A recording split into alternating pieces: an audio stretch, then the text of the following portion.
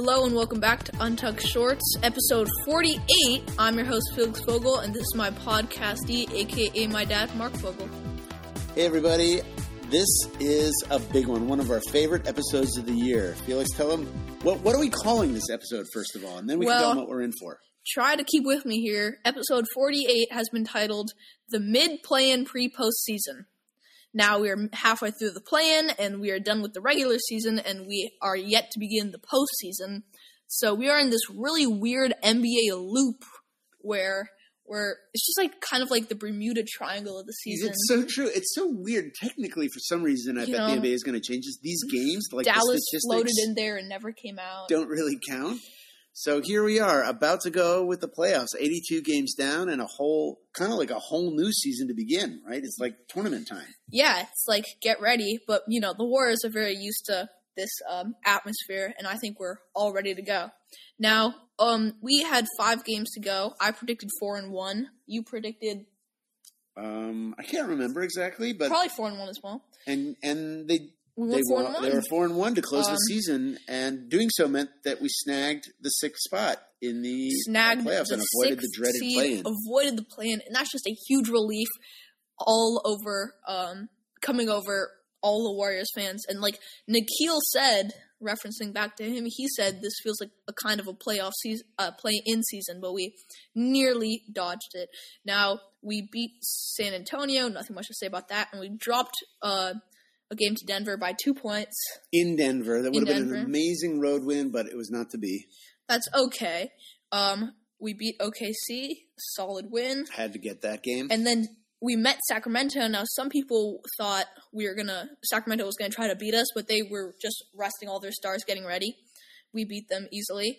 And then we played Portland. Final game of the season, and let's just say if we needed a feel-good victory to cap it off, this roller coaster, barely above 500 season, it wasn't a squeaker. It wasn't like a fourth quarter, last minute, who's going to win game. Have you heard of someone, I'm just asking this question, let's sit. There's this player called Lester Quinones, and he has signed a 10-day contract with the Warriors, which means he only subs in when the game has been long won or lost. Bottom of the bench. Far deep end of the bench. He got more minutes, probably more than Stephen Curry. If you haven't caught on by now, we had our biggest margin of victory this season. Scored 56 points in the first quarter alone, a NBA record for a first quarter. And then ended up winning by 56 points. Just an incredible way to just trounce a team that had nothing to play for.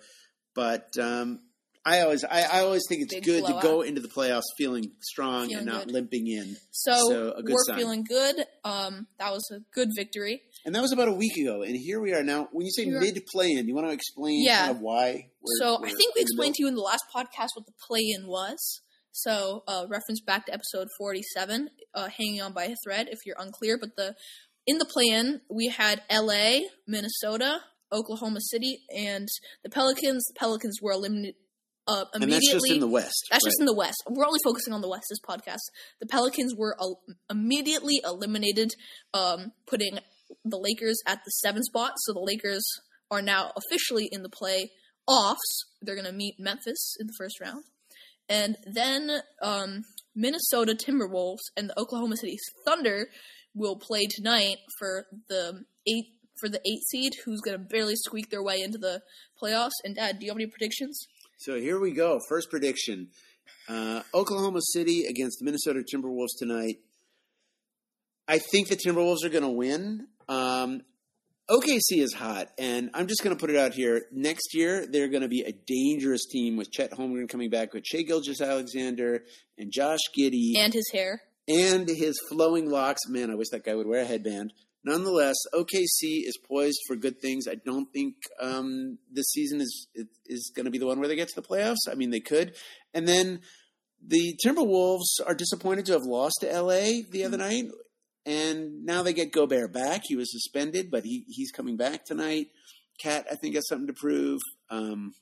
Yeah. I think the Timberwolves. What it comes down to is Minnesota's a more experienced and a stronger team. Mike Conley provides a lot of veteran leadership. He was really clutch for them in an almost win the other night. Yeah, well, I have Minnesota winning that as well. I love OKC a lot, but I think Minnesota just has a better chance of beating Denver in the first round. Not saying it's going to happen, but they have a higher chance of knocking out Denver, and the quicker the 1 seed gets out of this playoffs, the better it is for the Warriors and their shots at another trophy. Before we get carried away and do all of our West Coast predictions, we should talk a little bit about the big news coming out of the Warriors. Good news, finally, as we wrapped up the season. Not too much good news comes out of the Bermuda Triangle, but issued... Things go in, they don't come out. So issued from the fog of the Bermuda Triangle comes a mentally healthy, and physically healthy Andrew Wiggins, who is cleared for Game 1 of the NBA playoffs against Sacramento Kings tomorrow night. And boy, oh boy, am I just so happy that this guy, he was gone for months, right? Yeah, he missed something like 22 or 24 games, which is big chunk. Over a quarter of the season. He's in an intensive 1-week training right now, Mark told me. That's right. They're trying to get him up to game time speed. He was always physically fit, and he apparently kept up his conditioning. But still, I'm betting there's going to be a little rust, and I don't think he'll start. But I think just having him there to play defense against the Aaron Fox and having him to knock down some shots, maybe some mid-ranges, a couple of threes, I think the team is just going to feel really psyched, and it's going to be a huge lift. Skimming over the headlines, people say he will not start, and I don't think he needs to start. I think what I want from him in the first series, in Game 1 and in Series 1 of the playoffs, is just good defense. I think he'll find his legs, he'll find his offensive stride, but if he could just supply some lockdown defense coming off the bench, that's what we need. But he has been cleared to return, and boy, oh boy, am I happy. Yeah, it's going to be a big emotional boost for the team, too, which I don't think you can really underestimate how important psychology is in sports in general, but for a team that is going in technically as the lower seed. We're on the road to start these two games. We've talked a lot about how challenging it's been for us to win a game on the road. Sacramento hasn't had a home playoff game, any playoff game in 16 years. I think it's the longest of any NBA team. So they're going to be desperate. That crowd is going to be just, ripping the roof off before things even start. So a definitely challenging atmosphere. But I don't know. We have such a veteran team that I think we can handle it. Mm-hmm. Yeah. Well, before we enter our break, this is a one-in-a-season, I want to say lifetime, but season time thing that we're going to do on this podcast. Now, we are going to do the Spice Jar spiciest play of the whole season.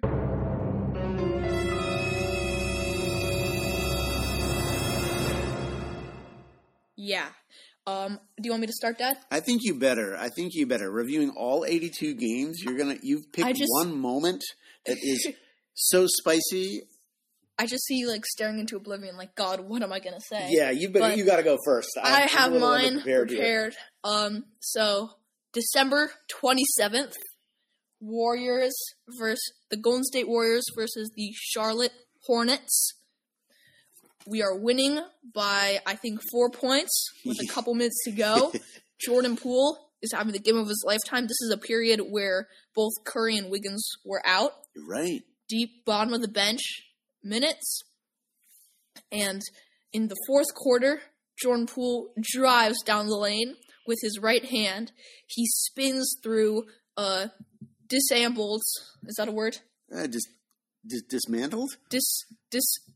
Dismantled Mason Plumlee, and then looking in the other direction, drops it off. Look pass to Jonathan Kuminga, who's slyly back cut through Miles Bridges, who came out of jail for the game, and dunks it with so much authority. The crowd goes wild. I was there. It was just had to be the spiciest play of the season, no doubt about it. The future generations drop-off slam, Poole to Kuminga. It was a Poole party. I'm so glad you remember that in such vivid detail. We were at that game, and yes, that place just exploded, and that was so spicy. That was like a habanero. Yeah. Kind of level spice. Ghost pepper? Yes. No, wait, what's it called? The Carolina Reaper? Yeah. That was Carolina Reaper type stuff. Okay, so your spiciest play makes me think a little bit about a spicy play or a stand-up play from the season that is kind of a complement to Jordan Kuminga coming into his own, the future of the Warriors, second-year player, having that just spectacular play with Jordan Poole, another guy who hopefully is going to be around a long time. My spiciest play of the season is another monster dunk, an electrifying, rare moment of athleticism for a player who is at the end of his career. And I'm talking about against the Phoenix Suns at home about a month ago, Andre Iguodala, who only played a handful of games, gets into the action, and to the utter disbelief of 20,000 people at Chase Arena, he slams it home. He elevates like we haven't seen him do in a couple seasons. The old man is I think, next to Udonis Haslem, maybe the oldest guy in the NBA. Him and LeBron are both 38. He gets up there. He dunks. Place goes wild. Curiously, he exits the game, and we don't really know why. And then we find out that he very sadly broke his wrist on what probably is going to be his last play ever in an NBA uniform. And he's Poor delivered guy. so much. I guess those German white blood cells were just not enough to keep his wrist intact at age 38. So I don't know. Is that Carolina Reaper worthy? Maybe not. But I just thought it's a good Definitely, bookend. it's up there. It's habanero type stuff. Okay, well, All right, we thank better you for take a break. When we indulging come us. back, it's predictions time.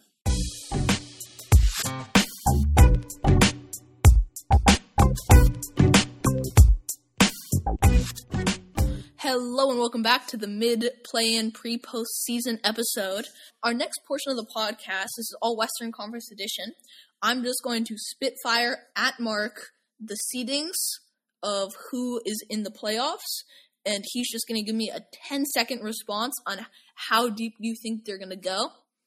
And then we'll flip it. And he'll tell, and then I'll give my response, and so forth until the 7 seed, because we do not know who's going to be the 8 seed. Okay.